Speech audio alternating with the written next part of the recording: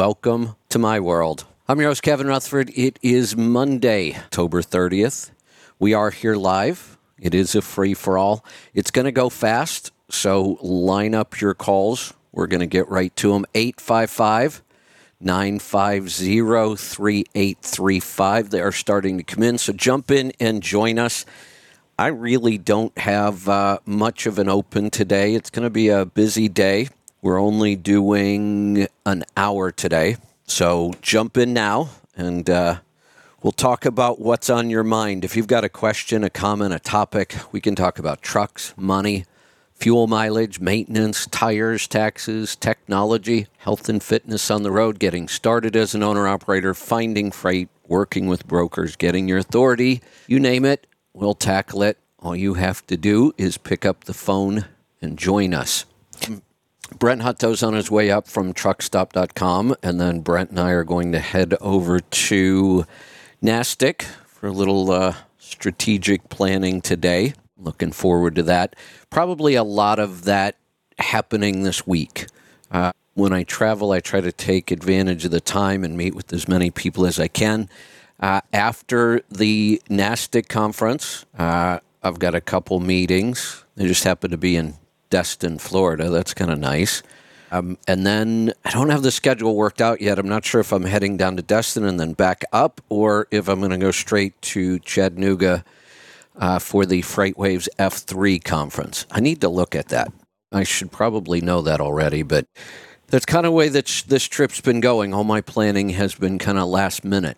The weather since I got to Nashville was absolutely beautiful till sometime during the night. Last night I was sitting out by the fire writing, and it was calm and pretty warm, kind of balmy. And then I woke up this morning to a noise, and the rain was just pounding, and it was cold. Is cold. So change of weather. I think I'm just going to get to the calls. I had a couple things, nothing earth-shattering. Not a lot of industry news right now. Almost everything is being overshadowed by what's going on in the world, and I don't see a whole lot of sense in talking about that. So we'll get to the phones and find out what's on your mind. Jump in and join us, 855-950-3835. Let's get started in Ohio. Trevor, welcome. Hey, Kevin. How are you doing this morning? Good. What can I help you with? Well, I was on the internet last night, and apparently Harvard put out a study saying that a red meat diet can lead to diabetes. What do you think of that? So it is absolutely shocking to me that Harvard, of all places, I mean, come on, I don't expect Harvard to be promoting a carnivore diet. I don't think that'll ever happen. But to publish something like this that is so nonsensical, there's zero evidence of any possible way that this could happen. Nobody really explained the mechanism of how this is going to happen. We know exactly how diabetes occurs. In fact, we call it insulin resistance. It does. We don't even need to call it diabetes. It's insulin resistance. So you could talk about, are you pre-diabetic? Are you diabetic? But what's happening is you are insulin resistant, and it's no different than a heroin addict who has to keep taking more heroin to get the same feeling. We overload our body with carbohydrates starting as babies, and then we continue it. It gets worse all the time. Our food supply gets worse every year. More and more processed food, which means more and more carbohydrates. Almost all heavily processed foods are loaded with carbohydrates and seed oils and all kinds of bad stuff.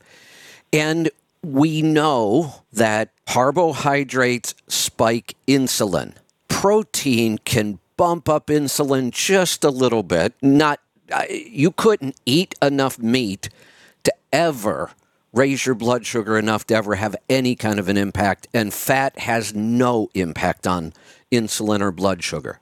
So I just wonder, have we completely lost our mind, or are they just willing to outright lie, knowing that a lot of people will believe them? I think it's more of the study was done very piss poorly. Well, of course. But come on, it's Harvard. There's nobody at Harvard that knows how to do a study right? Of course they do. Apparently. They did it. No, they do it wrong on purpose. They didn't make a mistake. They didn't sit around and go, oh, look, we designed a horrible study. No, it's designed exactly the way they want it designed. That's what I mean. They're just lying to us now. Well, they probably always have been. Yeah, now it's just more obvious. And the media took it and ran away with it, like they always do. It was everywhere. And it is just so absurd to believe this. It is, because I would have had diabetes a long time ago if that was the case, because I eat a lot of red meat. You know, we could use all of the people who have switched from a standard American diet to any low-carb diet and watch what happens. Their insulin resistance improves. If they go all the way to something like keto or carnivore, everything improves. Autoimmune conditions go away, their blood sugar levels normalize, their weight normalizes. It always happens. It happens over and over and over and over. There's irrefutable proof at this point that never happens to somebody who goes on a low-fat, low-calorie diet. Or if it does, Right. It doesn't last because you can't sustain low calorie. And low fat is just really unhealthy. Low calorie is too hard to sustain because you're hungry all the time. The longer you can stay on a low fat, low calorie diet, though, the more unhealthy you're going to get. Yeah. I've always been a high-fat, high-meat kind of guy. So Yeah. it's been relatively easy for me just to continue to eat meat. So Yeah. the other thing was I just ordered, actually, it was, go ahead. I was going to say, on this trip, I have been stricter carnivore than I have ever eaten. You know, I would pretty strict keto when I need to be. I've done that a lot. Carnivore, I kind of play around with. I'm carnivore-ish. And, you know, over the last year, I've moved closer and closer to more carnivore. This trip, other than small amounts of fermented food with each meal and fruit, I've been pure carnivore. And the more carnivore you are, the better you feel. It's kind of crazy. I mean, I didn't think I wasn't adding much other stuff to my diet, and everything I added was healthier. I mean, there were no grains, no garbage, no seed oils, none of that, but I snack a little more, some more grain-free tortillas here and there, even just eliminating those small amounts of that stuff. And my results are better. Oh, yeah. I did pick up from your site that X3 bar, and tell you what, that'll give you a workout. Or it's just I'm really out of shape. Well, Probably both. I can say I've started lifting weights when I was like 12 years old, and I've gone on and off about 1,000 times at least. And in all those years, I owned a gym. I used to be a somewhat competitive power lifter for a little while. Nothing I've ever done has given me better results than that bar and that workout, and it's 10 minutes 4 times a week.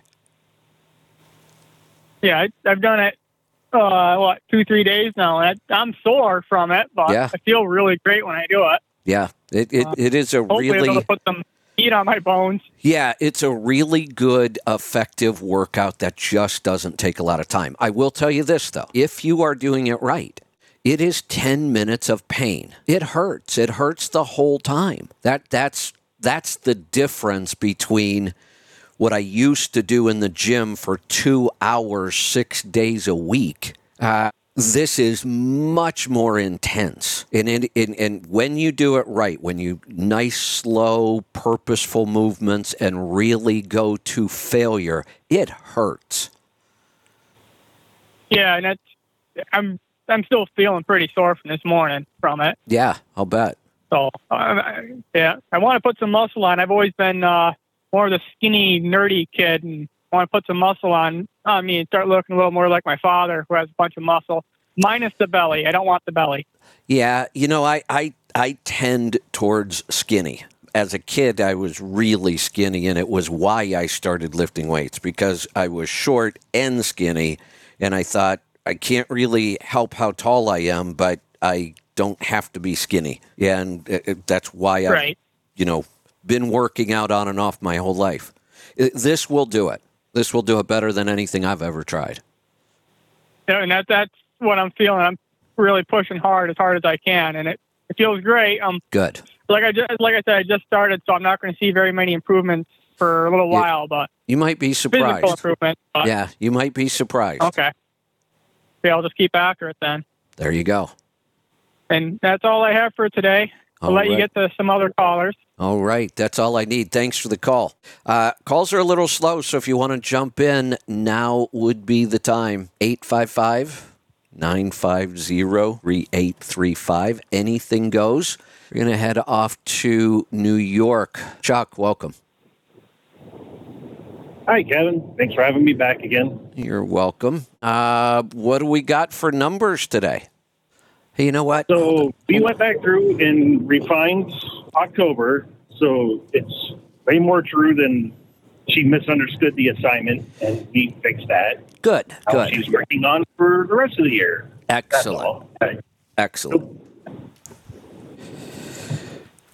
And I also was like, hey, rattling my cobwebs loose, I have the retail sales order in my hand for the new truck as well. Okay.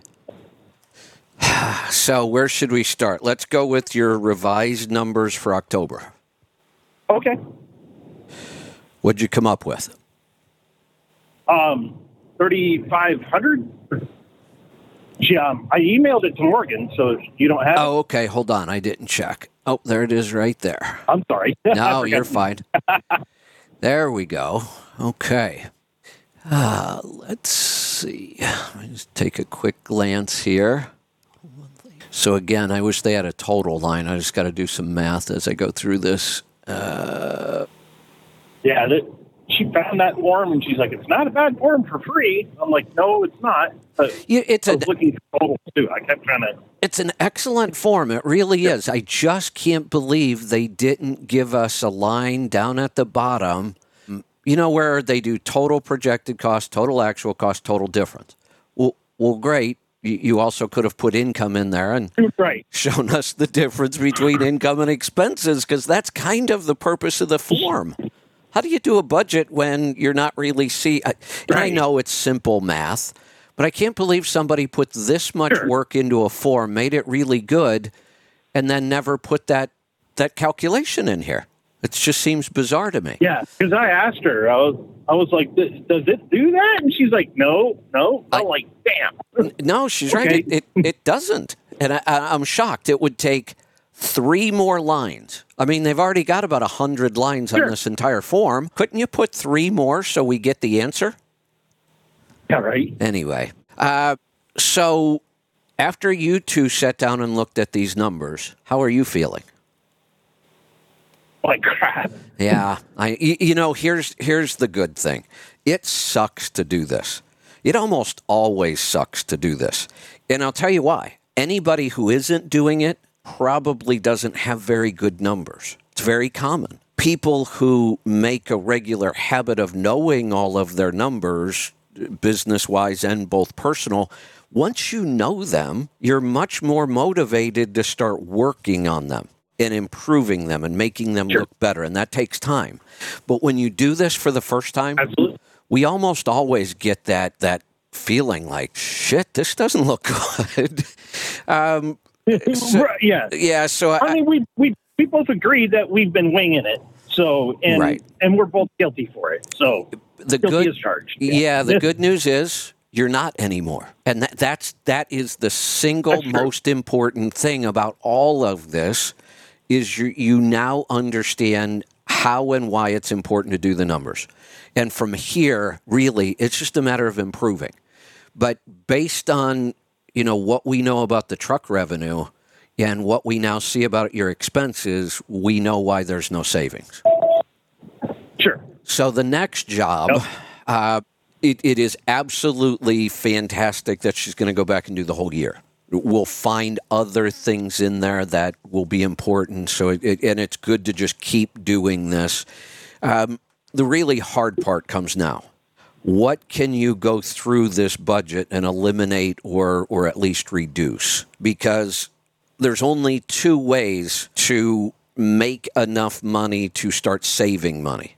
One is you have to earn more. Two is you have to spend less. Doing both is really the best method. Unfortunately, earning more in this economy probably isn't an option. In fact, the odds are that in the next 12 months, revenue for almost everybody will probably go down. So you've got to dig hard through this list and figure out what you can either eliminate or really minimize. Oh yeah, So yeah, like one of the previous calls, I said that we've already taken the cable TV down to just internet and phone because cell phones don't work at the house very well. Excellent, and that is those are the kind of steps of that the streaming I really like to see. Sure. Any of the streaming services that we were using, they're all turned off. They're all shut off. Good. The extra container that we had it's going back this week. Okay. It's done. It's empty. We, put back what we were keeping back in the garage. Done. Right. So excellent. Other than I need to turn off I have 3 radios total on satellite radio. So truck, car, and there was a portable. I want to turn off the portable, and they said, if you do that, you cancel everything. Oh. You know what you might now try? Now I got to get on the phone. You know what you might try? Sure. Because I've seen a lot of people really successful at this. I have seen a lot of people get on the phone with SiriusXM and really bitch. I can't believe I'm paying all this and threaten to cancel. I've seen people get a year's worth of service free over stuff like that. Right? Seriously. No. I mean, they get enough unhappy people. Honestly, I think their plans are too complicated and goofy, and I think that's why a lot of people get upset. And it seems to me like if they get a complaint, they're pretty generous with giving stuff away, giving you better rates, giving you a free period, that kind of stuff. So I would get on there, cancel the one you need to cancel, and, try to push them for a good deal on the next year or whatever you can negotiate. So I need to take back something I said last week because I was wrong. Okay. Usually I'm right. Okay. This time I wasn't. I said I don't see the killer instinct. I think you should probably hang up the keys. And I was wrong. I appreciate the compliment. You are doing everything you need to do. You're doing everything I said and more. I hadn't even got to the point about cutting expenses yet. You're already doing that. Sure. So I don't. Yeah, that was the phone call Thursday, right after I got off the phone with you last Thursday. We got to do this. Good. I don't like to overpromise things. I would love to be able to tell you there is no promise in business. Yeah, sometimes I can look at a situation and go, yeah, you got this. You're going to make this. There's no reason why you wouldn't.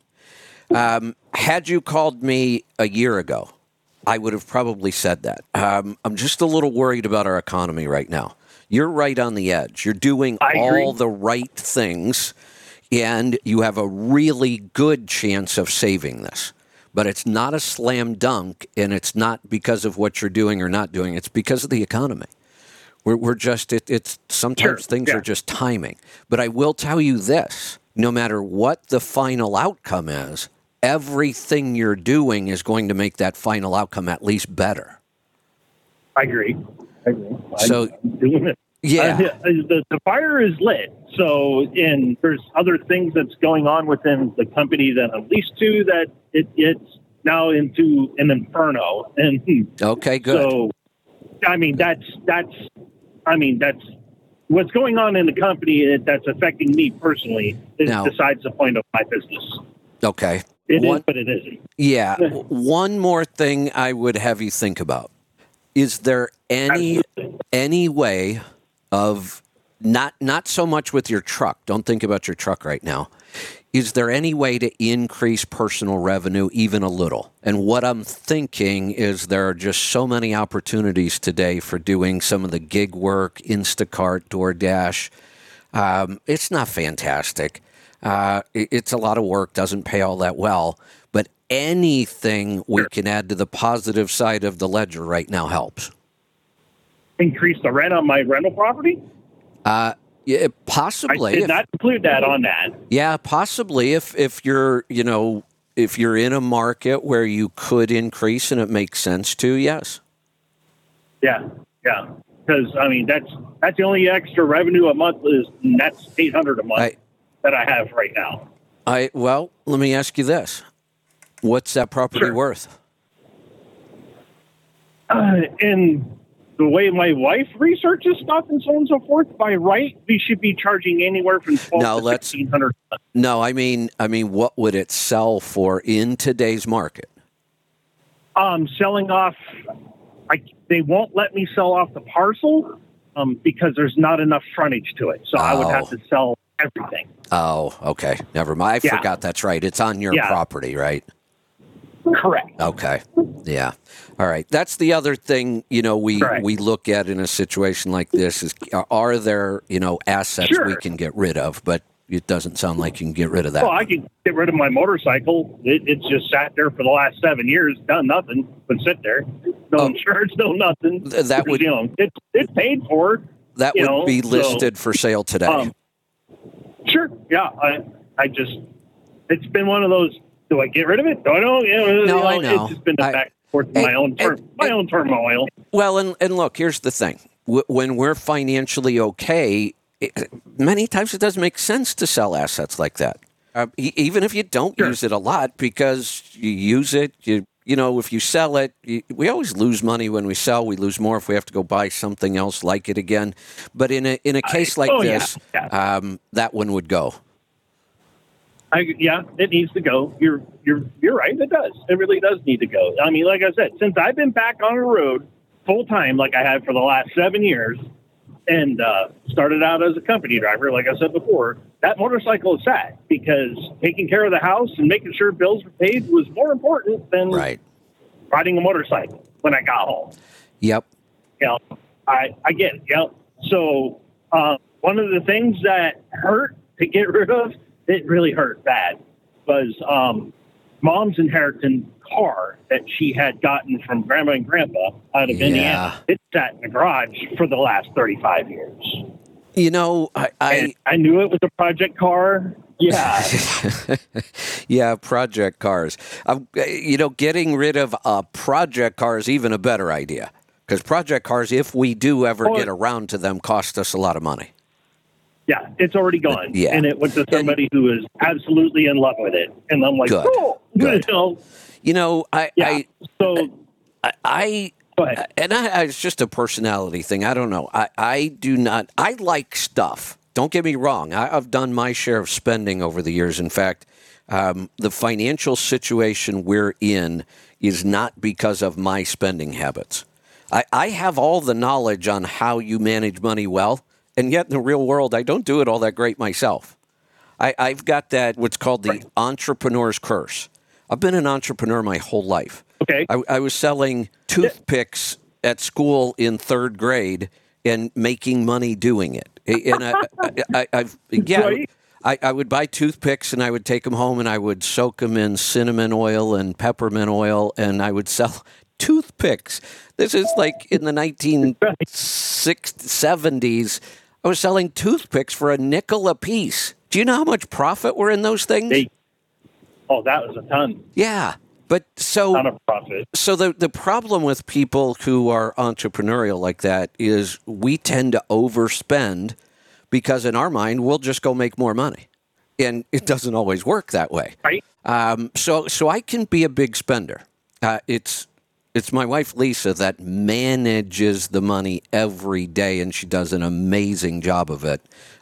So the spending... Yeah, my wife is a big introvert, so she doesn't go out unless it's for appointments. Yeah. She doesn't go to the store just to go shopping. She's more than happy to sit at home and read a book or study something. Hey, we need to find out about this. Okay. Which is awesome. I'm kind of an introvert myself, and I do prefer to be alone most of the time, and I don't go out a lot, and I hate shopping at stores, but boy, I can spend an awful lot of money with my laptop. Yep. I don't have to get out of bed to spend money. So, yeah, Right. I get the, the spending thing. This is the time, though, to really buckle down. I am really optimistic for you, too. I am. True. Yeah, I half glass kind of full personality wise myself. I'm always waiting for that shoe to come dropping out of the sky. What the hell's going to happen next? Yeah. So, I think what will happen here for you two is there's a really good chance you'll save this. Can't make any guarantees because there's too many unknowns in our economy right now. But you guys are on the right track. You're willing to do the right things. You're doing it every day. You have a good shot at saving this. Even if you don't, your financial future is much, much better now. Absolutely. I have to agree. I think I'd also clear up some confusion a little bit on your side.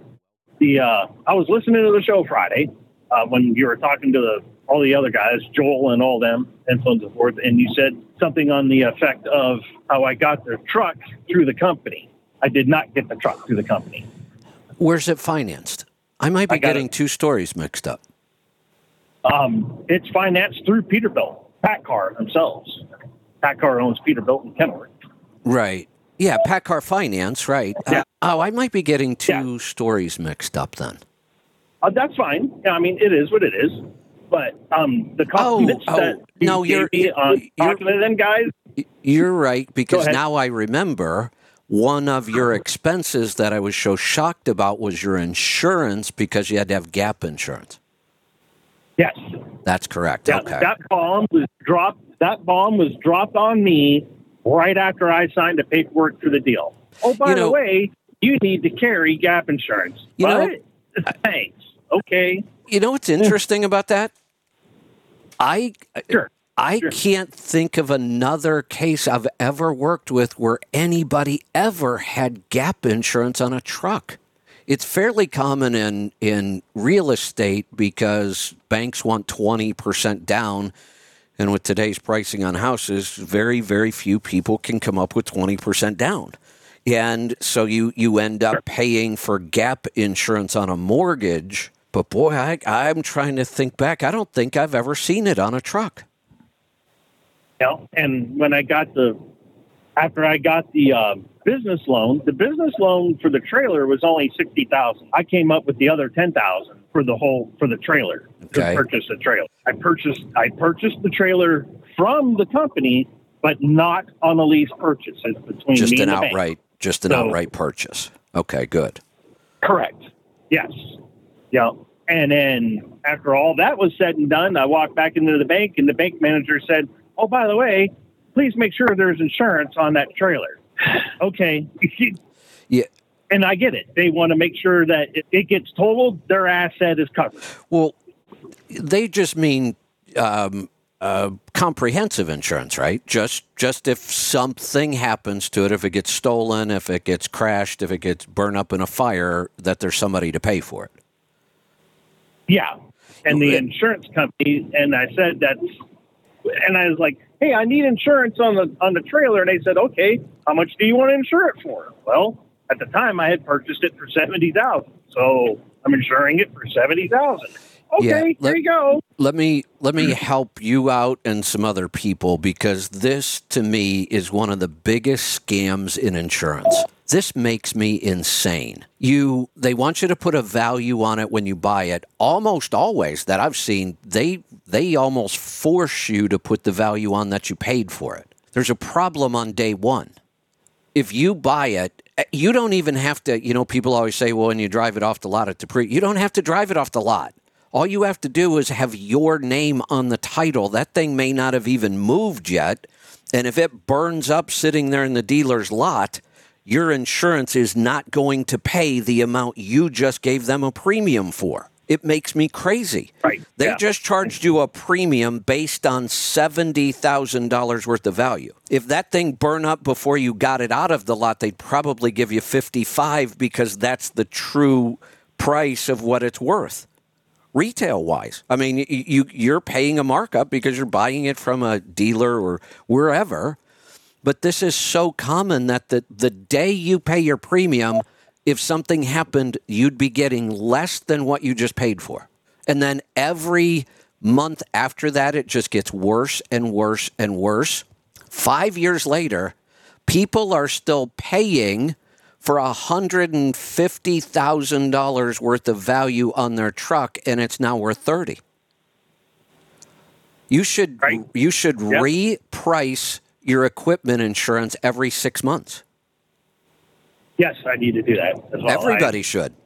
Everybody should have a 6-month reminder to go in, check the value of all the equipment you have insured, call your agent and say, okay, my equipment is now only worth $38,000. That's what I want to cover it for. Sure. Yep. That makes sense. That makes absolute sense. And that'll help pinch some more pennies there, too. That's the thing. On other things as well. You keep stacking up the pennies and the dollars will take care of themselves. Oh, yeah. A whole lot. And yeah. So, but yeah, no, that I just, make sure that everybody was on the same page. And Got it. I'm not saying that you were wrong. Oh, no, I was. Hey, I was when I said that. I think I was mixing up the two people I'm working with right now. And I greatly appreciate you working with me. I really do. I just, taking that somebody to say, hey, do this, do that, help me wake up more than what I was doing. Well, it's always gratifying when somebody listens. Because a lot of times I can't tell you how many calls I've had people in the same shape you're in or worse, and, they don't think they're doing anything wrong. And if they don't think they're doing anything wrong, then I'm not sure why they're calling me for help when they're not willing to look at what they're doing and say, okay, that doesn't make sense. Let's do this. So it's always gratifying when somebody actually does it and you see the results. Sure. Yeah. All right. So we'll save the purchase on the truck for another day. Yes. Yep. Let you get to some other calls. Yep. Let's do this a little bit at a time, and we'll just keep doing this. Yes, sir. Perfect. All right. Have a great day. Love starting off Mondays with calls like that. Let's go to Michigan. Tim, welcome. Kevin, Tim, how are you? Good. Hope all is well. Listen, I've been on and off, missed your show here and there, but man, I'm digging hearing the stories about you and your property. I am so jacked up for you guys, and that's so cool to hear. And I love when you were talking the other day about diesel. My Golden will not come in the house. We are out there 24/7, man, and I have to pull her in because all she does is sit around, and she's alert. She'll see a deer. She'll see pheasant. It is so badass and cool. I hate coming back downstate to Michigan because I know we're in a neighborhood and it drives her crazy. So I'm jonesing for up north, and I totally feel. But Kevin, you got to do something for me. Okay. You got to get a teepee. You got to get a teepee. I got 2 teepees on the property. I got them both from Jeb and Nicole out of Nomadic Teepees out of Bend, Oregon. Hold on. Go on their site. Hold on. I got to make a note here. Nomadic Teepees. I'll even come Nomadic Teepees out of Bend, Oregon. They shipped everything to me both times. What's interesting is all the poles, I ordered the 30-foot poles, and some guy out of Minnesota, they have a couple of locations that there's a truck guy that drives them around. Instead of coming from all the way to the West Coast, they come from Minnesota, for me, at least in Michigan here. It's cool to see him and his wife just pull up in this dually with the 30, 40-foot teepee poles up to the house. But if they're in Bend, I could go pick it up myself. I love Bend. Absolutely. And they got so many cool different, you can get the moon phase, you can get buffalo, you can get anything you want, eagles. I kind of customize mine a little bit being an artist and all, but they have so many designs, and you can't work with a better group of husband and wife, Jeb and Nicole out of Bend, Oregon. I think a couple teepees are exactly what that property needs. Because you talked about you want to be by yourself. I've told you every time when I call in, I go up north to reset. We're heading to Shanghai and Singapore tomorrow morning for a cruise. I so wish I was up there just resetting. And you know what? I got a solo stove, non-smoke, smokeless fire pit inside the teepee. I got all kinds. Absolutely. And me and Honey, the dog, go in there and just chill. It's absolutely insane. It's just, you definitely need, and on a cool night, I've slept in a buffalo robe in there, looking up through the smokestack and seeing, are you kidding me? And you can see the smoke, you can see the stars through the holes of the teepee with that Oh, it's killer. Yeah. It's killer. Yeah, that sounds It's pretty killer. cool. I'm going to So- look into that. Good for you. I'll let you go. How many acres do you have, by the way? I never got 6. that. 6. 6. Wow. Man. Yeah, we've got, Good. And you back up to like BLM, right? We're in the national forest. Bonus, yeah. Yeah, we are actually about, it's a big national forest, Gifford Pinchot National Forest in Washington. We're about 5 miles in. So it's, and then the farther in you go, it gets really remote. I mean, there's 100 miles of nothing. More than 100 miles of nothing north of us. Yeah, about an acre and a half or so is heavily treed with 120-foot Douglas firs. There's a couple Doug firs perfect for it. that they built the back deck around them, and they're 120 feet, and they're 4 feet away from the house. And then there's about 4.5 acres completely cleared and level.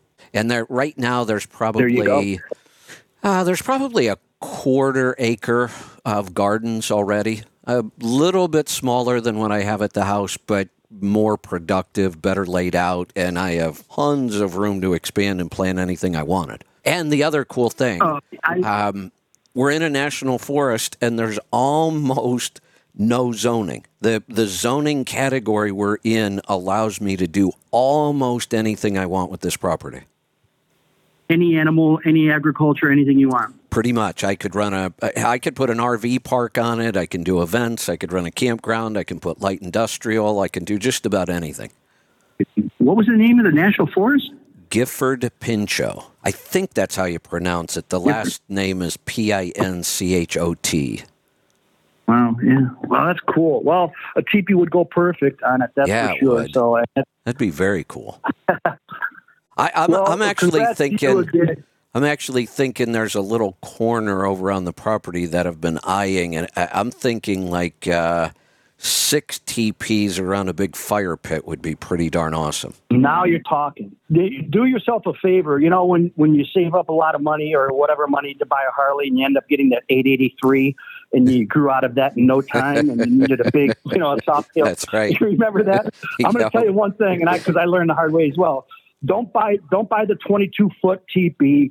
You'll grow out of it in no time. They go up to 26. Got it. And you get the liner and you put the lights in there, and you're going to have trouble keeping Lisa out of there. I mean, it could be a men's club. I don't know, but just get creative. So sounds like fun. Have fun and post photos. All right, we'll do. Talk soon. Talk to you. Have fun in Shanghai. Sell a bunch of art. Let's go to Texas. Tom, welcome. Good morning, Kevin. When you were talking to the first guy about cutting expenses and whatnot, when you got canceled from SiriusXM, I called them up to cancel I think I was paying $60 a month for the SiriusXM. It was, I'm like, this is stupid anyway, And so I called them to cancel, and then, they tried to talk into everything else. I said, no, I'm canceling. And then so I canceled, and then about a couple weeks later, I'm like, damn, I sort of need XM, and I'm like, damn, Kevin, screwed me all up, Well, you know what's funny about this? Go ahead. Immediately when I went on, the next day, sent out an email, announced that we got canceled, we were going to come back and do our own thing. I was flooded with people. I'm canceling. And I started telling them, don't cancel. I'm not. Don't cancel something you enjoy and find value in. I didn't cancel my accounts. Yeah, I was on so it was like $60 a month, and then that was for a year special or something because I didn't pay attention to it, and they billed me, and 1 month I paid $75, and I'm like, you know what?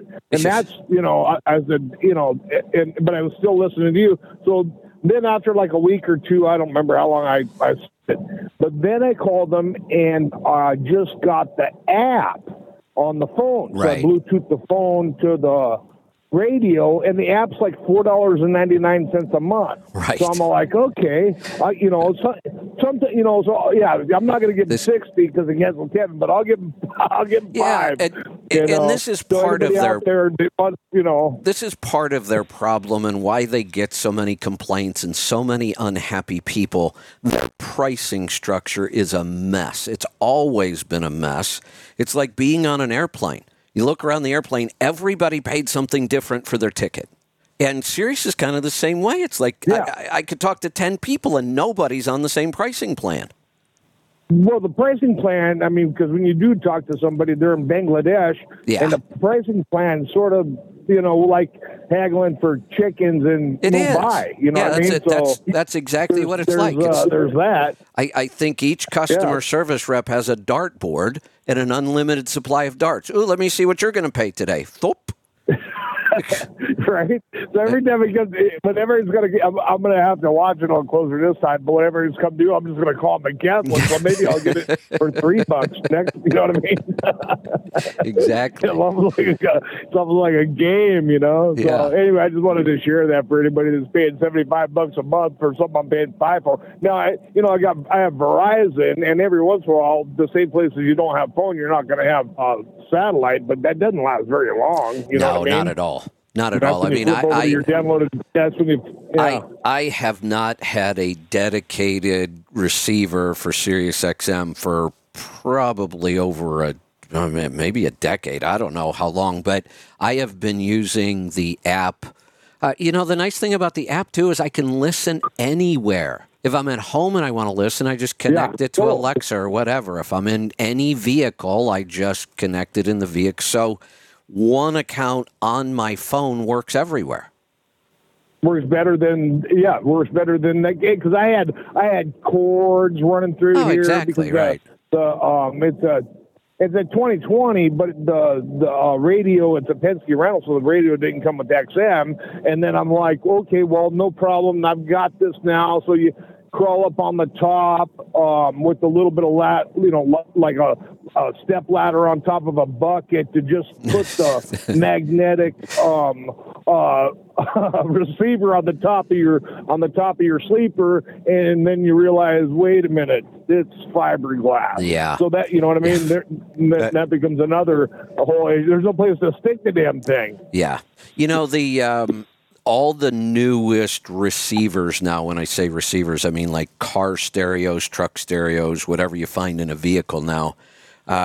All the new ones are now wireless Apple and Android CarPlay. So you just get in the vehicle with your phone in your pocket or wherever you carry it, and it connects, and you do all your thing right there on the screen. And I've got Apple CarPlay in the coach and our vehicle. So no matter what vehicle I get in, it just connects, and I've got everything right there. Yeah, I'm probably never gonna own a new vehicle again unless my brother closes this deal he's been working on for years, because I went and priced a new Ford, and I thought it was misspelled. I don't know. Yeah, I don't. No, I'm not buying any. Really? I'm not buying any new vehicles, but I did put a new stereo system in the coach for Apple CarPlay. Oh, okay, yeah. So the 85 Ford diesel with the new stereo, and I can live with that. Why not? Yeah, I can live with exactly. That. I mean, the like only $100,000 for a new Ford with the diesel. Yeah, the only vehicle that I never bothered to change the receiver on, and I still just use the old plug into the auxiliary speaker port, is the FJ. I just don't use it enough to worry about spending money on something. Right. No, right, yeah, exactly. If you only use that to haul, a nightstand or something. Chicken feed. You know what I mean? These days, I seem to be hauling stuff for chickens in it. Yeah. Now, where are you getting your chicken feed at? Because from what remember, did they ever come to a conclusion about why the chickens weren't laying eggs? I never heard anything more about that story. Back to chicken feed. There was a certain feed. That story went on for eight months, a year. Yeah, Purina. Yeah. Yeah. So, Now I don't know. I don't know. I use a little bit of a really organic, clean chicken feed that I get locally at a little feed store. And then we call it supplementing, but it's just good food for them. A lot of dried mealworms, some crushed oyster shell, that kind of stuff. And then they're totally free range, so they run around and find whatever they can find. They're always in the compost pile. They love all the stuff I throw into the compost pile, so they're always in there eating. I do have a little bit of sad news to report. We did lose a chicken the other day. I knew it was going to happen. Coyote? Yeah, well, we don't know. One of the predators. Could have been a fox, could have been a coyote, could have been a bobcat, could have been a cougar. We have a lot of predators. I'm surprised you have any. I'm surprised you have any chickens free ranging up there. I'm shocked. To be honest with you, they must be. You know, I mean, if you've ever tried to run a chicken over in your car, they are pretty agile. But at the, you know what I mean? They can get out of the way when they have to. But I'm shocked you have any chicken. We've kind of prepared ourselves in that it's probably going to be a fairly regular replacement cycle. Now, are you keeping the eggs? Are you hatching your own eggs with? No. It's easy. It's really a simple thing. I used to do that in 6th grade. Well, right now we don't have a rooster, and I'm not sure that I want one. So we'll see. What I might get some guinea fowls, guinea hen, and a male for them. They tend to stay wild. From what I understand, if you just keep them, you know, kind of in an area penned in for like 2 or 3 weeks, then you let them out, and we have lots of trees all around the edges of the property. I guess they'll nest in the trees. They're not really domesticated like chickens are. They'll go out and nest in the trees. They'll lay and hatch their own eggs, and that may help with the predators. They make a lot of noise. So we may try that.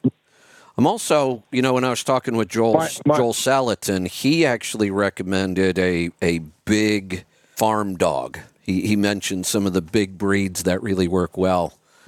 That might be a possibility too. Yeah. My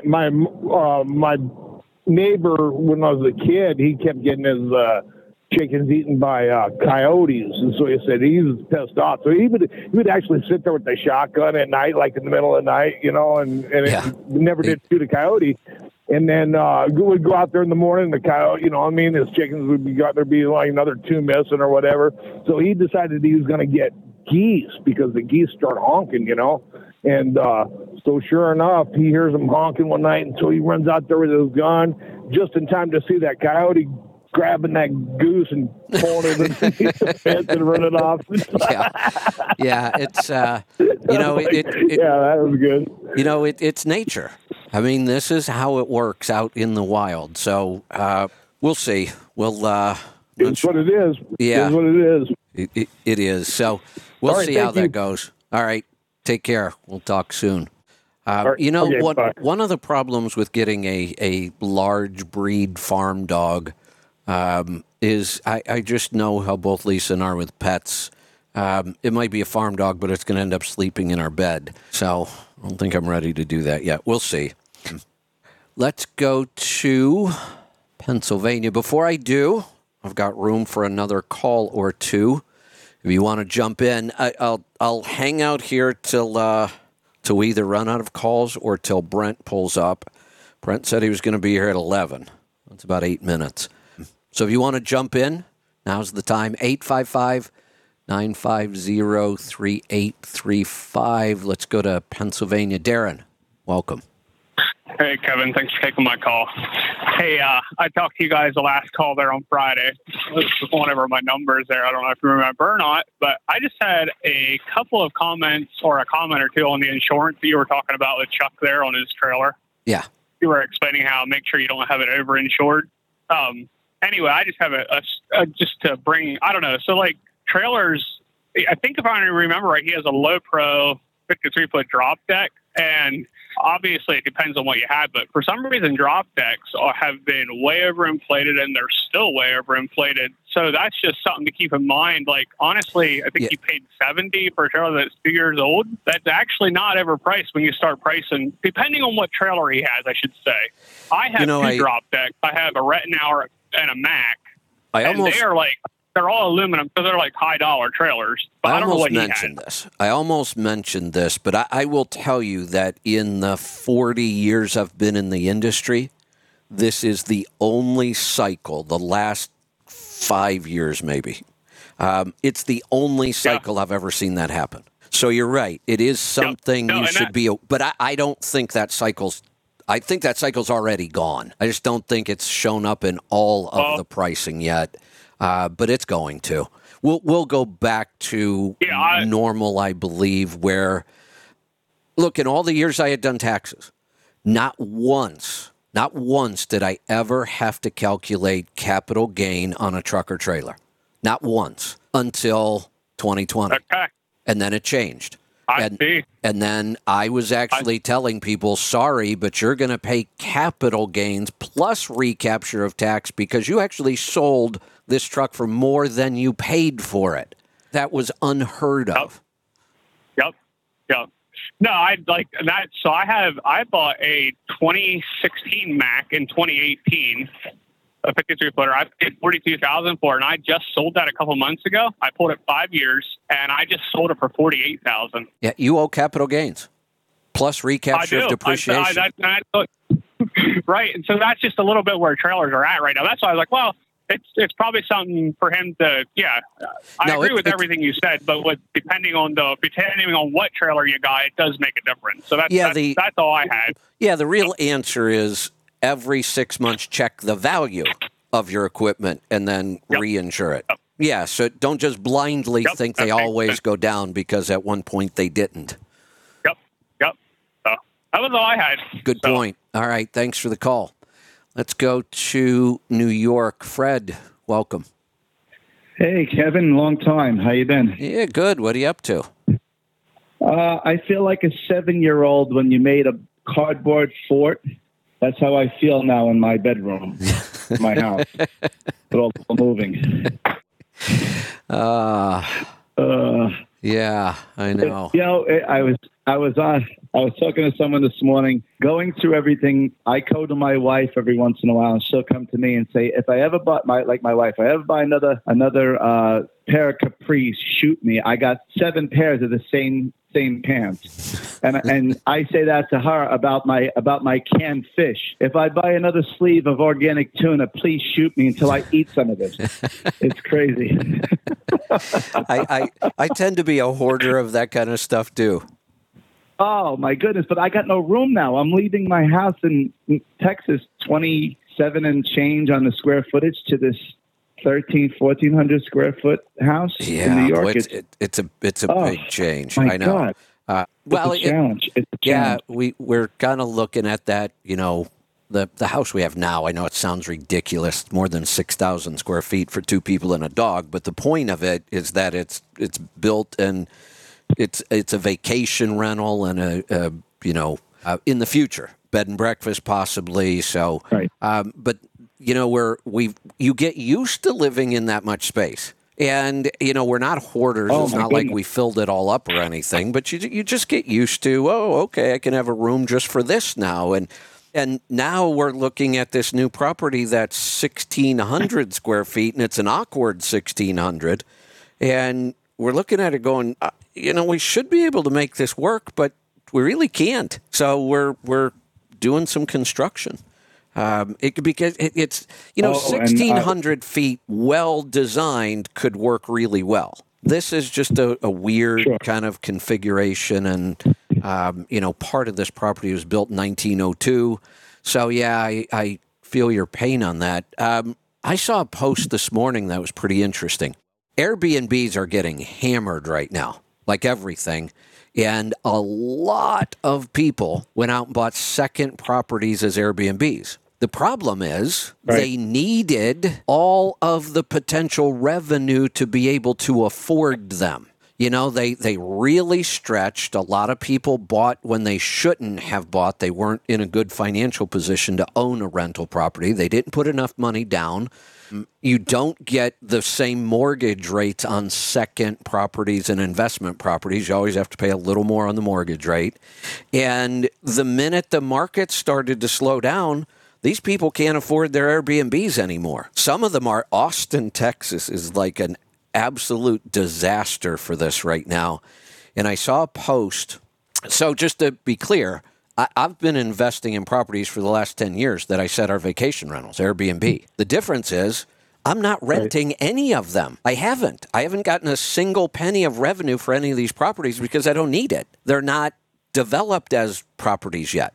So, but a lot of people are really in trouble because they bought these vacation rentals.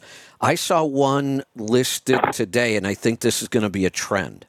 People are going to start turning these into long-term rentals, not vacation rentals. The one I saw, though, and they were actually calling it a bargain. It was on a waterfront somewhere, looked pretty beautiful. They wanted $1,800 a month for it. And for a waterfront property, $1,800 a month sounded pretty darn good. It was 300 square feet. Wow.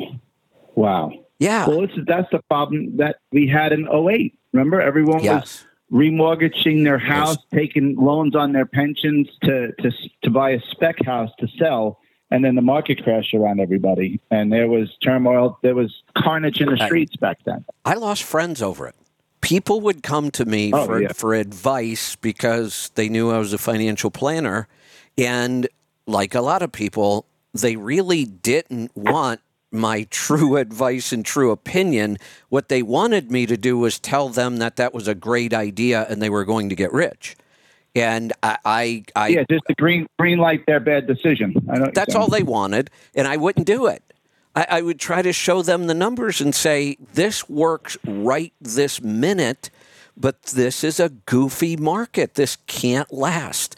And that's what I've been saying about these Airbnb properties for the last several years. It's a goofy market. Yes, you can buy one with 5% down because you don't have any money, pay the gap insurance, and still make money with one of these things. You know, you'll have a little bit extra cash every month, and you have a vacation rental you can go stay in. Sounds like a killer deal, except it's not going to last. Right. And that's the whole, and this is where, everyone starts saying, well, one of the calls I wanted to make was, I've been trying to get in because I'm back and forth trying to move and everything, but I went into one of those spaces about a week and a half ago on a Friday night to give my alternative opinion on striking and forcing complexes to make truck parking and everything. I was in there for about maybe 30 seconds. I should have put a timer on it. And I was kicked off speaker and then kicked off the space. And a couple of people been DMing me, telling me that they're still talking about me, how I am so wrong that the broker is my customer. They're still talking to me 2 weeks later. So I said, I love living rent-free in these people's heads. Here's what's great. I had no idea that they were still actually pushing this November 1st shutdown. And the reason I had no idea is because everybody in their organization must have me blocked. I don't see anything from them anymore unless somebody else reposts it. And I did see a post this morning. Right. Somebody sent it to me. They got T-shirts, big shirt, shut down November 1st. Here's what I don't understand. If you're really an advocacy group like this, like a professional association, you want exposure. You want more members. That's the whole point. That's what gives you power. I mean, in order to be a good association, you've got to grow to get buying power and a little clout. And if you want to be a political organization, which they seem to want to be, you've got to have big numbers or nobody's going to pay attention to you. So why all the secrecy and blocking everybody? How do you grow an organization like that? Well, because they're on the, I don't know. I posted something. I don't know if you saw it. I don't know if this is a scam or what it is, but then I got a hornet's nest of all of this back. But, when I say to them, let's put it out in the open. Let's have a space about this so we can intelligently debate about this.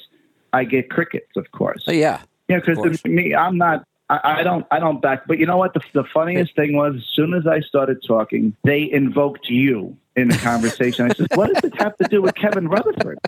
I mean, I've been trucking for 35 years, way before I even knew Kevin Rutherford even was alive. Yeah. I formed these opinions. I think I was one of the first guys on your show on satellite radio when I talked about customers, and you harped on it, saying no one talks about customers. And that's just the way I am.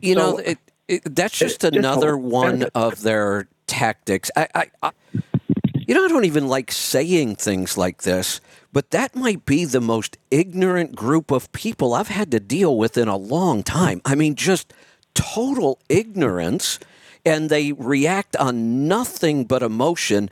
In what world is the person who cuts a check for my services not my customer? Kevin, I had granite installed for the kitchen here in New York. Okay. So I had a contractor come in, and I had, he for the tile work, I had to install one of these travertine sinks my wife found. It's about 200 pounds, this thing, but it's beautiful.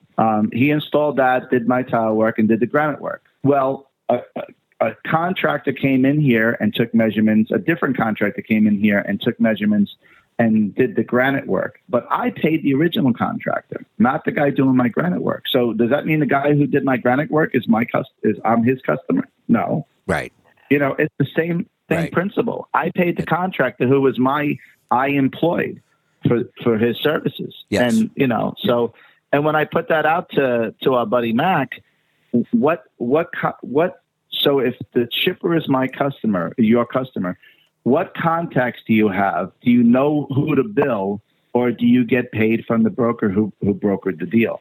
Granted, a broker is a middleman, but that's what the term broker means. But who actually do you know in that shipper's office? In almost all of our transactions, whether they're business or personal, there are lots of middlemen. I mean, when somebody buys something from my store, they're paying me. They're my customer. The product they're buying, I didn't make it. In most cases, I bought it from somebody else. Right, of course. Walmart doesn't manufacture all that stuff. That's how business works. There are lots and lots of people within the transaction, but the way to keep this straight is you first serve your primary customer. And that's easy. That's who pays you. In our world, we have lots of secondary customers. The shipper, the receiver. Sure. Yeah, I'm not saying ignore those people because they're not your customers. If you want to be successful, you provide maximum value to your customer. That's easy to figure out who paid you. Okay, now we know who our customer is. What are some of the ways I could provide maximum value to them? Well, I could treat their customers really well. That would work. 100%. Your granite installer who was a sub.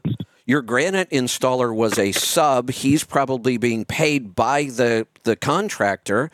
That doesn't mean that you're not his customer, so he should come in and trash your house and do a shitty job, because the contractor would never hire him back. He came here. He gave me his number. He said, "What's your number so I can call you when it's ready, so I know when I can come." We had interaction, but I wrote the check or paid the cash to the original contractor that came in and gave me the pricing for everything. I made this statement. This whole group just seems really, really ignorant about business practices. I'm going to clarify that a little bit. You mentioned Mac. Mac is not ignorant about any of this stuff. I know he's not. But he has become so emotional for some reason about all of this stuff. He is spewing some really ignorant stuff. And he's not ignorant. Now, some of them, as bad as this sounds, I just honestly think some of them might be dumber than a box of rocks. I don't even think it's ignorance for some of them. Well, you say that, but because the way he acts on these spaces and when you had him on the show or whatever, I wonder if that statement doesn't apply to him. I don't know. I don't know. Like you said, the lunacy that comes out of his mouth and what he posts. And you can't make heads or tails sometimes of the post, the way he writes it. And then I'm not necessarily taking credit for this, but it seems like I came over to Twitter around the same time a lot of other freight people did. You know, you can even talk to people that have been on Twitter for years and years in the freight industry, and they will tell you about a year ago, what we call Freight X now, or Twitter Freight or whatever, has kind of exploded. There's a lot of new people, much more activity. Craig Fuller just posted about this the other day. And when I first got there, and that was my first exposure to this group and was not my first exposure to Mac. Him and I went round and round a couple years ago on one of the protests, and we ended it on fairly good terms. When I first got here, he seemed to be talking about a lot of common sense stuff. It wasn't that we always agreed, but it seems like he gets worse and worse. It's almost like I don't know what's happening, but I don't believe that. I don't know. I don't know what happened. I mean, I don't even respond to anything he posts anymore because I can't make heads or tails of it. Well, you know, I was in a space this morning, and actually someone brought up this trucker strike, so they're getting some traction in the mainstream somehow. But I kind of schooled them on this, and a couple of other people jumped up for speakers. Didn't push back on me at all. Just kind of agreed. I think we've become this society of someone please take care of me because I can't do it. You know, what got me jumping into their space was Mac came out and said that that local governments, you got to fight your local government because when they approve an industrial park, they have to mandatorily put in overnight parking for trucks, mandate them to do it. And I'm like, what world do I live in? Mandate my ass. You're going to tell me I have to buy a bunch of really expensive real estate and put in concrete and asphalt? And you're going to tell me I have to? Oh, hell no. This is what he said on the space. And I said, wait a second. And then I had another guy, this WM, who actually gave me his phone number out in space and wanted me to call him privately. And I did a tongue-in-cheek response to him, and then he got all upset. I said, listen, I don't want to take a long walk in the park with you. I said, you know, what I got to say to you is in public or to anyone in public. Right. I said, you know, I don't swing that way, just being tongue-in-cheek, you know, but he got all upset with that. And I'm like, listen, I'm not here to talk to you and be buddies. We're not friends. We probably never will be because of your views, and my views are so far apart, but we can amicably agree to disagree and maybe have, like you try to do, have the audience understand two perspectives. And no one wants a difference. I call them the leftists of truckers because they just shut you down if you disagree. They don't want a debate or anyone with a difference of opinion talking to them or talking to their people. Correct. They and again, it comes back to total ignorance. They don't want to talk to me because I ask too many questions. I mean, when the strike first came up, I did not criticize it. All I did was when I saw the first post about it, I asked a question to one of the officers of the association organizing this, not just some random person. I asked one of the officers specifically, how many trucks do you need to shut down to be effective? That seems like a pretty basic question if you are planning some sort of a protest and you want it to be effective. How many trucks do you need? Because every single protest I have ever seen in this industry, outside of union strikes, that's something totally different. Every shutdown, every strike, everything I've ever seen like this is so pitifully ineffective because even 10,000 trucks isn't going to make a dent. Well, but they don't even have a number. They got their panties in a bunch. Well, they got it because they don't understand that. They just think that if they make enough noise, I mean, this is my perception anyway. If they make enough noise, that they'll get someone to come to listen to them, and then they can give them their list of grievances. I don't know. I don't know who's going to come listen. And here's the other problem. I don't know if they know. This is another thing I've criticized every one of these groups for.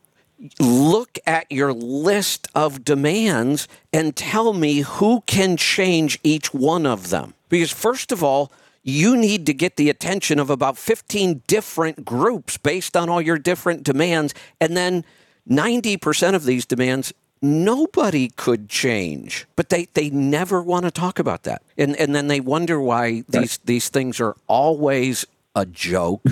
They always make the industry look bad. People wonder why I push back against these things. Why do I criticize them? Why do I push back against them? Why do I make a big deal out of these? Because it makes us look bad. That's why I do it. Yeah. I don't want this industry to look like a bunch of damn fools, and that's what these people look like every time they do this. They don't have a number of what would be effective. Their list of demands is ridiculous, and they can't answer when I ask them who could change that problem. They don't know. They have a whole list of grievances. They've never identified who could possibly change these things. Well, because like I said, they don't, at the end of the day, I don't believe they really know how to get anything changed. I mean, they don't. They clearly don't. They claim to be advocates. They claim to be this. They claim to have all this experience. And then when you call them, you say, well, what about this, that, and the other thing? You call them out on it, and they get angry and yell at you. Or block you. They just block me. They won't even engage with me at all anymore. Well, there was a space. It was last night or the night before, and I was just tired because I'm just going. I got a little bit of a cold here because I just let myself run down. And I was going to engage with them again. I said, I just don't have the energy. I was just going to do it just to, just to do it. It's, I almost thought they had disappeared. So. I see so little of them until just the last day or so. Neil and a couple other people sent me some stuff, but I thought maybe they had just totally disappeared because I don't see anything. You mentioned, we've become the society that just wants to complain and everybody else got to fix our problems. And then these kinds of protests or shutdowns, honestly, all they look to me is like an 8-year-old throwing a temper tantrum. Exactly. And that's what they get perceived, and unfortunately you get people that don't know the nuts and bolts of this business, and they get some traction sometimes outside the trucking industry. And I was just happy that I said, listen, this is what I see they are. And I told them what happened to me in the space and everything. And I said, go ahead. This was one thing I thought was funny. I did see this a week or so ago. A couple of them were going back and forth about numbers, who's more profitable, all that stuff, and they were trying to compare numbers. And my name came up, obviously. And their claim was that I don't know how to track numbers for an owner-operator or small carrier. I don't know how. That's interesting.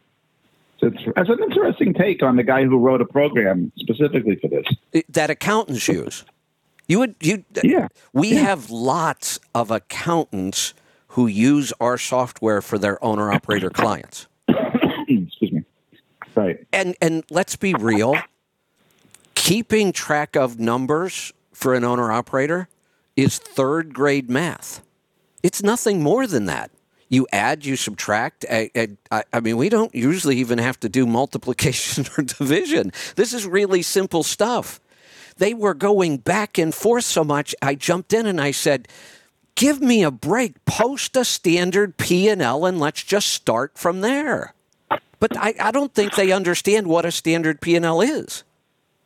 Well, I don't know if you recall, when I met you in Dallas, I said to you, had I had that program 25 years ago, I don't know, I'd probably be like TJ, just because I knew my numbers, but I didn't know them down to the penny. That software is so, unless you had all these spreadsheets, which people still do. But I mean, for one or two trucks to have your software, it's priceless in a business operation such as ours. They actually made the statement, I don't understand how to track numbers for an owner operator. Yeah. What do you do with that? Well, that leads to that leads to the ignorancy that we're dealing with here. Yeah. Yeah, it does. It really does. I'll let you get back to some other calls because they, listen, when you push back on someone, you should really learn their history first, so you can actually push back on them in an intelligent manner. Without making a fool of yourself. Yeah, exactly. That's all listen, I say this on your show. I say this. When my father told me something was hot, I grabbed it with two hands just to make sure, because I wanted to make those mistakes. I was too hard-headed. Right. And you know what? Someone can come to me and tell me I'm wrong, and I'll say, okay, maybe I am wrong. I am not perfect. I'm not a perfect human being, that's for sure. And I've made plenty of my own mistakes here. But you got to show me where I'm wrong, or give me a better way, and I'm apt to listen. Yeah. So. Yeah, I'm the same way. I fight all the time not to become so closed-minded or think that I'm always right, that I can't listen to somebody else. But I can also do this. It doesn't. I've done it enough. I've spent tens of thousands of hours on the radio talking to people. When somebody says they've got 2 million miles, that tells me they've seen everything you can possibly see on the road. The odds of seeing anything new at that point are pretty slim. I've talked to people for that number of hours. It doesn't take me long to figure out when somebody's either just completely wrong, completely ignorant, or totally full of shit. I don't have to spend an hour with them. It takes me a couple minutes now. Correct. Right. And that's the thing. You see, that's why it's just so baffling that they have whatever. I don't even know what kind of following they have, because they either get these new people that are either in a failing boat. I mean, I think someone said most of these guys that are going to shut down are losing their business anyway because they can't afford to run. Correct. Which is, it sucks. Well, it sucks, but this is the time. This is the times we're in, and this is what happens in these cycles. Let's be real. Let's be real. If all of their complaints and it's advocacy for other people because they don't need this help, they'll tell you that all the time, which just doesn't make a whole lot of sense to me. Yeah. But if that's the case, if that's really what they're all about, this shutdown should have been a year or a year and a half ago when the market was screaming hot, and you could have made an impact with a fairly... Even then, you need a big number of trucks, but you might have a shot at it when the market was super hot and everybody needed a truck.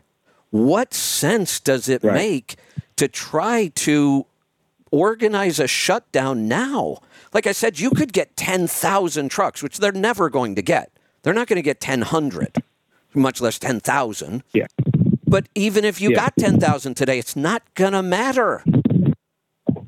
Well, you know what it is, Kevin? This is why I question their motives, because if they were truly trying to change the way trucking is perceived or paid or whatever their grievances are, parking, they would have been doing this 5 years ago or 10 years ago. I've never heard of these people. Not that I pay attention to many people on social media, but no, I can tell you exactly why they're organized. They're organized now because the market sucks and they're failing. They won't tell you that. Oh, no, I've had this truck for forever, and I do great. You probably were doing great. Last year, everybody was. For the last 10 years, it hasn't been that hard. But they're organized and bitching now because they're failing and they don't know what to do. Right. Well, I was on a space actually with Reed about a month or two ago when I was up in Kansas waiting to, just parking for to deliver the next morning. And he said, he had made a statement tongue in cheek, oh, you're one of those Rutherford guys at the fuel efficiency. And I said, hold on a second. I said, I listen to Kevin. I said, but I run a 1988 Peterbilt 379. I am in no way, shape, or form Kevin's guy when it comes to fuel economy by any means. I says, Kevin and I have a good rapport and we agree about a lot of things, but again, and Kevin will agree. I said to him, again, Kevin will agree that it's my option to do this. Absolutely. That's not, whether he agrees or disagrees with my choice is different than my freedom to choose that way. I said, and that's why I get along so well with Kevin. I said, and you know what my standard line on this is? I don't care if you want to drive a 1959 Brockway that gets 2.5 miles to the gallon. If you like that truck and it's what you want to drive, I've driven one of those. I know. If that's what you want to drive, then drive it. You will not hear a word from me until you start bitching about brokers, rates, and fuel prices. Then you will hear me tell you could fix this problem yourself. I have never once heard you call and complain about any of those things. No, I don't complain about much. No. Maybe about my wife spending more money, even though we're getting rid of shit, but that's about it.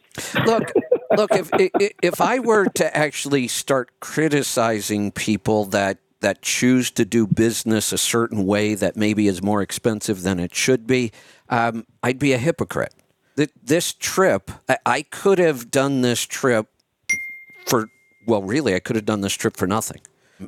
I had an allowance for travel as part of my deal to speak, and it was a fairly generous allowance for travel that would have allowed me to take whatever flight I wanted. They already have a room for me in the hotel for the whole event, and they would have paid for it if I wanted to come in early. I chose not to do that, and to bring this coach and do this will probably cost me about $6,000. That's not practical. Right. I could have done this much cheaper. I choose to do this for a lot of reasons. One, I'm really comfortable and I like to travel this way, and it gives me a lot more flexibility to go meet with more people while I'm on the road. I've got a lot of meetings set up between now and the time I'll get home again. But I can't say this was practical and cost effective. But I'm in a position in my business that I can afford to do this. And I would never come on the air and say, oh my God, you guys aren't buying enough in my store and I can't afford to travel like this. If I ever say that, please. You need us to up the ante. Yeah, if I ever say anything like that, please just turn the radio off and don't ever listen to me again. I get it. You know, and that's the beauty about being American and being in your own business. You can make these choices on how you want to dictate your assets. But you know what? You got to be successful enough to do that. And if for some reason this fails, and I've had failed businesses, they're no fun, no way would I ever sit around and blame it on anybody else. I might look at things and go, maybe that coach wasn't such a good idea. It's business and it's life, you know.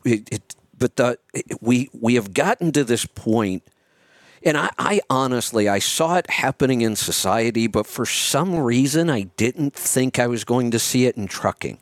I guess I still have this old school belief about trucking that we're all really kind of, you know, rugged, independent. I mean, that's the way I grew up thinking of truck drivers. Yes. And yet, and yet we just seem to have an industry full of weenies anymore that just want to blame everything else and everybody else. I just didn't think that was going to happen in trucking. Well, the best thing was, I don't know. I mean, I must have said this in some space or something about how I left New York and I had a 12 truck business and I sold it and I took one truck to Texas with me, and all of a sudden they harped on that I lost 11 trucks. And I'm like, where are you getting this from? I said, no, I sold the business of 12 trucks. I sold the whole thing, 12 trucks in all, and I got one truck and I brought it to Texas with me. I did almost the same thing. I had 11 trucks and sold 9 of them at one point. Now, I will say I had to. I made enough mistakes that I couldn't keep all 11 trucks. I was about to go bankrupt. And I admit that all the time because it's a lesson there. I learned more during that process than almost any other time. But I will tell you this. The minute you admit a mistake in that group, they will harp all over that mistake. Like, oh, why would I ever listen to him? Look, he lost all his trucks. Well, no, that's why you should listen to me. I learned that lesson. Yeah, learn from my mistakes. Exactly. That's what I tell it. My God, I come on the air and say, look, the best way to learn is to make mistakes. I wake up every day and try to figure out how many mistakes I can make faster. Because that's how I learn. The only thing, that's it. Sure. That's the key right there. Making mistakes is a good thing until you make one that puts you out of business, then that sucks. So I try to avoid those. But they will, But I mean, we'll come back to the same thing as when you ask them a question and they just get defensive and they can't answer. This is just another defense tactic. Oh, my God, he said he made a mistake. And they just jump all over that. And again, they don't realize how ignorant they're being. well, that's the thing. I mean, I said, what I sold was a heating oil business. There is no heating oil business in Texas. I'm sorry. Well, I could say the same thing. And those trucks I cannot repurpose. Of course. I cannot repurpose those trucks to haul freight. Right. Well, they didn't do enough background on me to know enough about me, like you said earlier. Had they done a little background, I'm sure they would have jumped on, well, why did he sell his trucks? Right. Yeah, that's, this is, and I can give you all the, I mean, the company that I sold was in business for years after I sold it until they did something wrong and the FBI took them out. But that wasn't me. Right. The contractor I sold my contract to is still in business and bigger than ever. Right. I think he's got close to 30 trucks at FedEx now. Good for him. Yeah. So, and that's what I tell people. If I'm never envious of what people have. If I want it, I'll figure out a way to work hard enough to get it. Exactly. And you'll probably make a bunch of mistakes along the way. Me make a mistake? Come on now, Kevin. You know who you're talking to. Well, it won't be a mistake. It'll be an error. It'll be an error, yeah. It's someone else's error. That's I right. just had to live with it. Yeah. That's right. I'm not surprised that we're seeing this. How long have we been predicting this? We knew a tough market was coming. We knew there's a huge percentage of this industry now that has never seen a tough market, and they're just lost. And Kevin, you know what? Not for nothing, but one of my customers, who was a broker, just emailed me last week a whole bid that they're trying to get up here in the Northeast, and she thought of me. Yeah. And, we talked on the phone.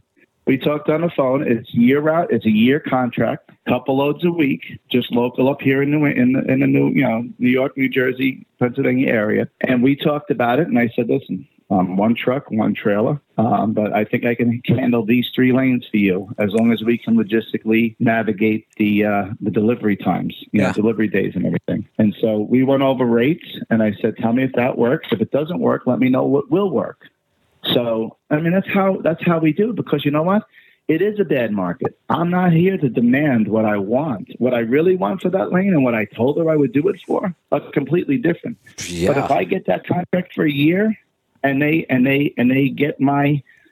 see my level of service, maybe next year 25 is looking better, and I can up my rate.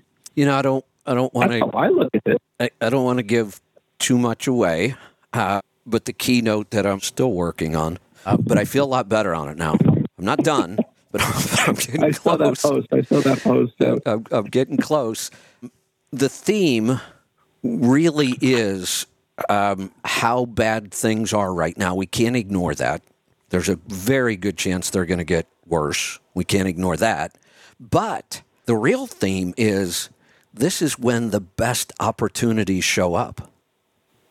Yes. There were I opportunities over the last 3 years to make a lot of money.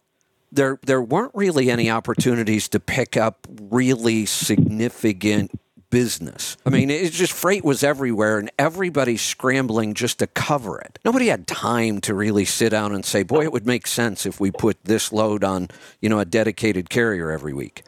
That's the kind of stuff that's going to happen now, though. There are already companies out there who are going out of business, and they've got good freight and good contracts. It's all over the place. All of that stuff is going to be open and available. Well, I can't talk to that because I'll be striking on November 1st. Oh, wait, no, I'm in the wrong group. Sorry. Hold on a second. Hey, Brent, come on in. Brent's knocking on the door, and I just realized my headphone cord doesn't reach all the way over there. Well, tell Brent we miss him on the radio with us. We'll do. I think I'm going to... Oh, there he is. There he is. I did say come in. My phone cord won't reach over there. My headphone cord. All right. All right, Fred. I think we're going to wrap this up for the day. I like being able to Sounds end good. on my You own enjoy schedule. your show. Tell Brent I said hi. We'll do. Yeah, definitely. We'll do. All right. All right. Talk to you soon. Talk to you soon. All right, we are going to wrap this up. You know what? It's only Brent. I'll take one more call. I've got one more. Let me turn off the phone so nobody else sneaks in here. But I am going to go to Louisiana. Mark, welcome. Hi. I'll make it quick. Okay, so I made so many mistakes getting into this business that nobody needs to follow what I did, but I got in the business with a credit card and a bank and a vehicle loan that with no money down. And like I said, I'd never call you because I knew I was completely screwed up and everything until, I figured everything out and worked through it. But these people that want to complain about don't know their numbers. They just don't know them. And it's like they don't want to know them. And it doesn't matter. They all say, well, if you can't drive a truck, you don't know how it works. Well, that's, you know what? It's just simple arithmetic, like you said. And it's just, it doesn't matter if you're running a truck or running a store. It's money in, money out, and you have to know where it goes. And people don't seem to grasp the whole basic concept of running a business. And it's just, it doesn't really matter what the business is. You know the difference? You know the difference. So I could go back. You started with a credit card and a loan. I was worse off. I didn't have good enough credit to get a credit card. And I started a business. Not the smartest thing to do, but I survived and I learned. The difference that I see more and more now, these groups that I'm always bickering with or debating with, the difference that I see, before you ever called me, you knew you were screwing up. You knew you had to figure out better ways of doing things. I knew it. These people do not ever acknowledge that they are doing anything wrong. They believe that because they started a business, they are entitled to a profit. That's the attitude I get from them. And if they can't change that attitude, they will never succeed. And here's the thing that I was thinking about while you and Fred were talking about brokers and whatnot. I mean, if you want to boil it down to just being very simplistic, the grocery store is a broker. I mean, almost everybody is. Everything is brokered. Right. Everything is, you've got, I mean, the car dealerships, with the exception of Tesla, are basically a car dealership's a broker. They get the vehicle and they're in the middle and they're the middleman. A lot of that's by law. I mean, some dealerships have to, there's laws in certain states where dealerships have to be closed on a Sunday or one day a week. So they choose which day it is. But there's almost every business that sells a product is a broker. Or a middleman. Very few people make and distribute a middleman. You can say a middleman, you can say a broker, whatever. Broker's nothing more than a middleman. Real estate's the same way. But it's like, they don't understand customer service. They don't understand the whole process of building the relationships that we all have to do. And I've worked on this last month. I've worked really, really hard to be able to pay things off and to set myself up where I could come to Nashville this week. I mean, you said it's costing you $6,000 this week, and the part of next week is going to cost me lost revenue more than that. Yes, but that's what you have to pay for. That's what you do when you're self-employed and you shut the revenue stream off. I mean, it could cost me $20,000.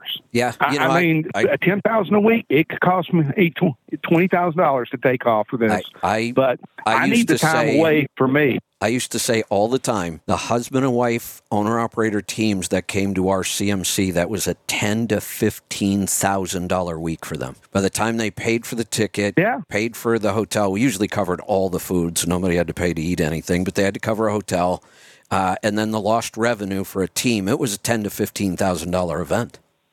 I never had anybody complain about it. Well, no, I'm choosing to do this. I'm not working on the first that everybody seems to want to go on strike just because I choose not to. It's how the day fell. So it's like I'm not working that day, but it has nothing. And believe it or not, with these recent issues I've had with with the EGR cooler, and I took on $5,000 extra expenses last month in repairing an oil pan gasket and replacing the EGR cooler. I've actually thought it might be in my better interest to skip all of this and just stay working, but I really need to take some time off for me because of to rest my body and to rest my mind and just get away and step away. It was planned. I scheduled this months in advance. So the fact that things came up, I just absorbed it and I move on. I mean, exactly. And at the end of this week, else. At the end of this week, I'll have $117,000 in my business account. There you go. Yeah. I'm not saying I'm flush with cash, but I'm saying I'm probably above average. That's very, very healthy. And here's the other thing. It's not like you're going to lay around on the beach and drink margaritas, which isn't a bad thing either if that's what you want to go do to get a break. You're taking a break. No. You're getting away from your everyday thing, but you're coming to a trucking event. That's kind of like work, and it's always beneficial. Well, and then I'm going to leave Saturday. I'm going to go to California. I'm going to go back to the mountains. I don't know what I'm going to encounter out there, but it's like I just want to get away and spend some time away from the vehicle, away from the daily grind, because I think that's the beneficial. The benefits outweigh the fact that I should just stay there and grind through this. But it's like I'm in a position where I don't have to run loads I don't want to run. I don't have to do things I don't want to do. I mean, but I do things that I do take things that other people don't want to do. I did it this past week twice.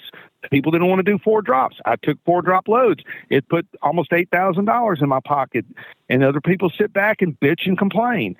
And here's another thing about self-employment and owning your own authority. Paul and I had a 3-way conference with 3 car haulers yesterday, and the other gentleman has his own authority. And he bought a truck, and he tried to expand, and he couldn't find people that work like him. And that's another reason why I don't want to expand at 58 years of age, because I can't find people that want to work like me, that will work as good as I work. He had a manufacturer call him because the driver loaded the load, got it out of the facility, and sat on the damn thing for 3 or 4 days or a couple of days. And they say, hey, where's this load? You know, you got a sold vehicle out there that's in shipment. They want the damn thing delivered. Yeah. And it's like, he finally just had to say, I'm not dealing with this. It's hurting my reputation. I mean, I posted a video of a broker to you and TJ last week of this woman broker that she's talking about broker problems. And she gave somebody a load that went from somewhere in Indiana to Houston. Well, it was a fixed load. It was a 4 or 5 pallet. It was a small load, but it had a full load rate on it. And the driver decided to take, I don't know if you listened to it or not, but the driver decided to take more freight, go through Oklahoma, take time off, and she told him when he had the load, you need to be there by 8 a.m. on Monday morning in Houston to unload. And if you have a huge problem, you need to let us know, because if you don't reschedule this, there's a $1,000 penalty, and I'm not eating it. And he knew that. Yeah. But he chose to do that anyway, and he chose to be late, and she changed it around, and he was still late. She's like, he's going to eat that penalty because I told him. And another thing about these people, out there is they don't read the emails, they can't follow directions, and then they bitch and complain about something they got docked or they didn't. I mean, every broker has, and even in the car hauling industry, they have their requirements. And the first thing I ever learned before I ever thought about owning a vehicle when I haul chemicals way back is that if you want to get paid for demurrage, there's that word again, demurrage, for time spent over 2 hours in the plant, because the chemical industry pays that. They said if you do not have a valid reason and write that up and put your times down and get it stamped, whether they sign it or not, refuse to sign, you will not get paid for this. And if you don't fill your paperwork out correctly, you will not get paid for this. And that's not even an owner-operator. That's just doing your job. Yeah. And people cannot read. And another thing, while I'm on a roll, is these people get out here and they misspell everything in their post about bitching and complaining, and they can't use simple, correct grammar. That's freaking embarrassing. And it shows how freaking ignorant these people are. And then to lecture somebody on how they don't understand business and they don't understand how to add and subtract, and they don't know what comes in and what goes out and what the hell's going on, and they can't even freaking spell, and they want to go on strike, and they say they're going to start this organization to help people. Give me a break. These people are clowns and grifters. That's all they are, and I don't care if they hate my guts or not, because that's what they are, and they're freaking embarrassing. I agree. You should settle down, though. About all I got. You need to go chill and have a glass of cardio. No, I'm in Lafayette. I'm off right now. I brought my Subaru over to sell to a cousin last night, my old Subaru. And I here, you want to hear a funny story? Okay, so I have this 9-car hauler. And so Paul's like, instead of taking all these trips back and forth, go to U-Haul and rent a car carrier. So I go and rent a car carrier, and I loaded the damn thing. And I was talking to him and that other guy on the phone.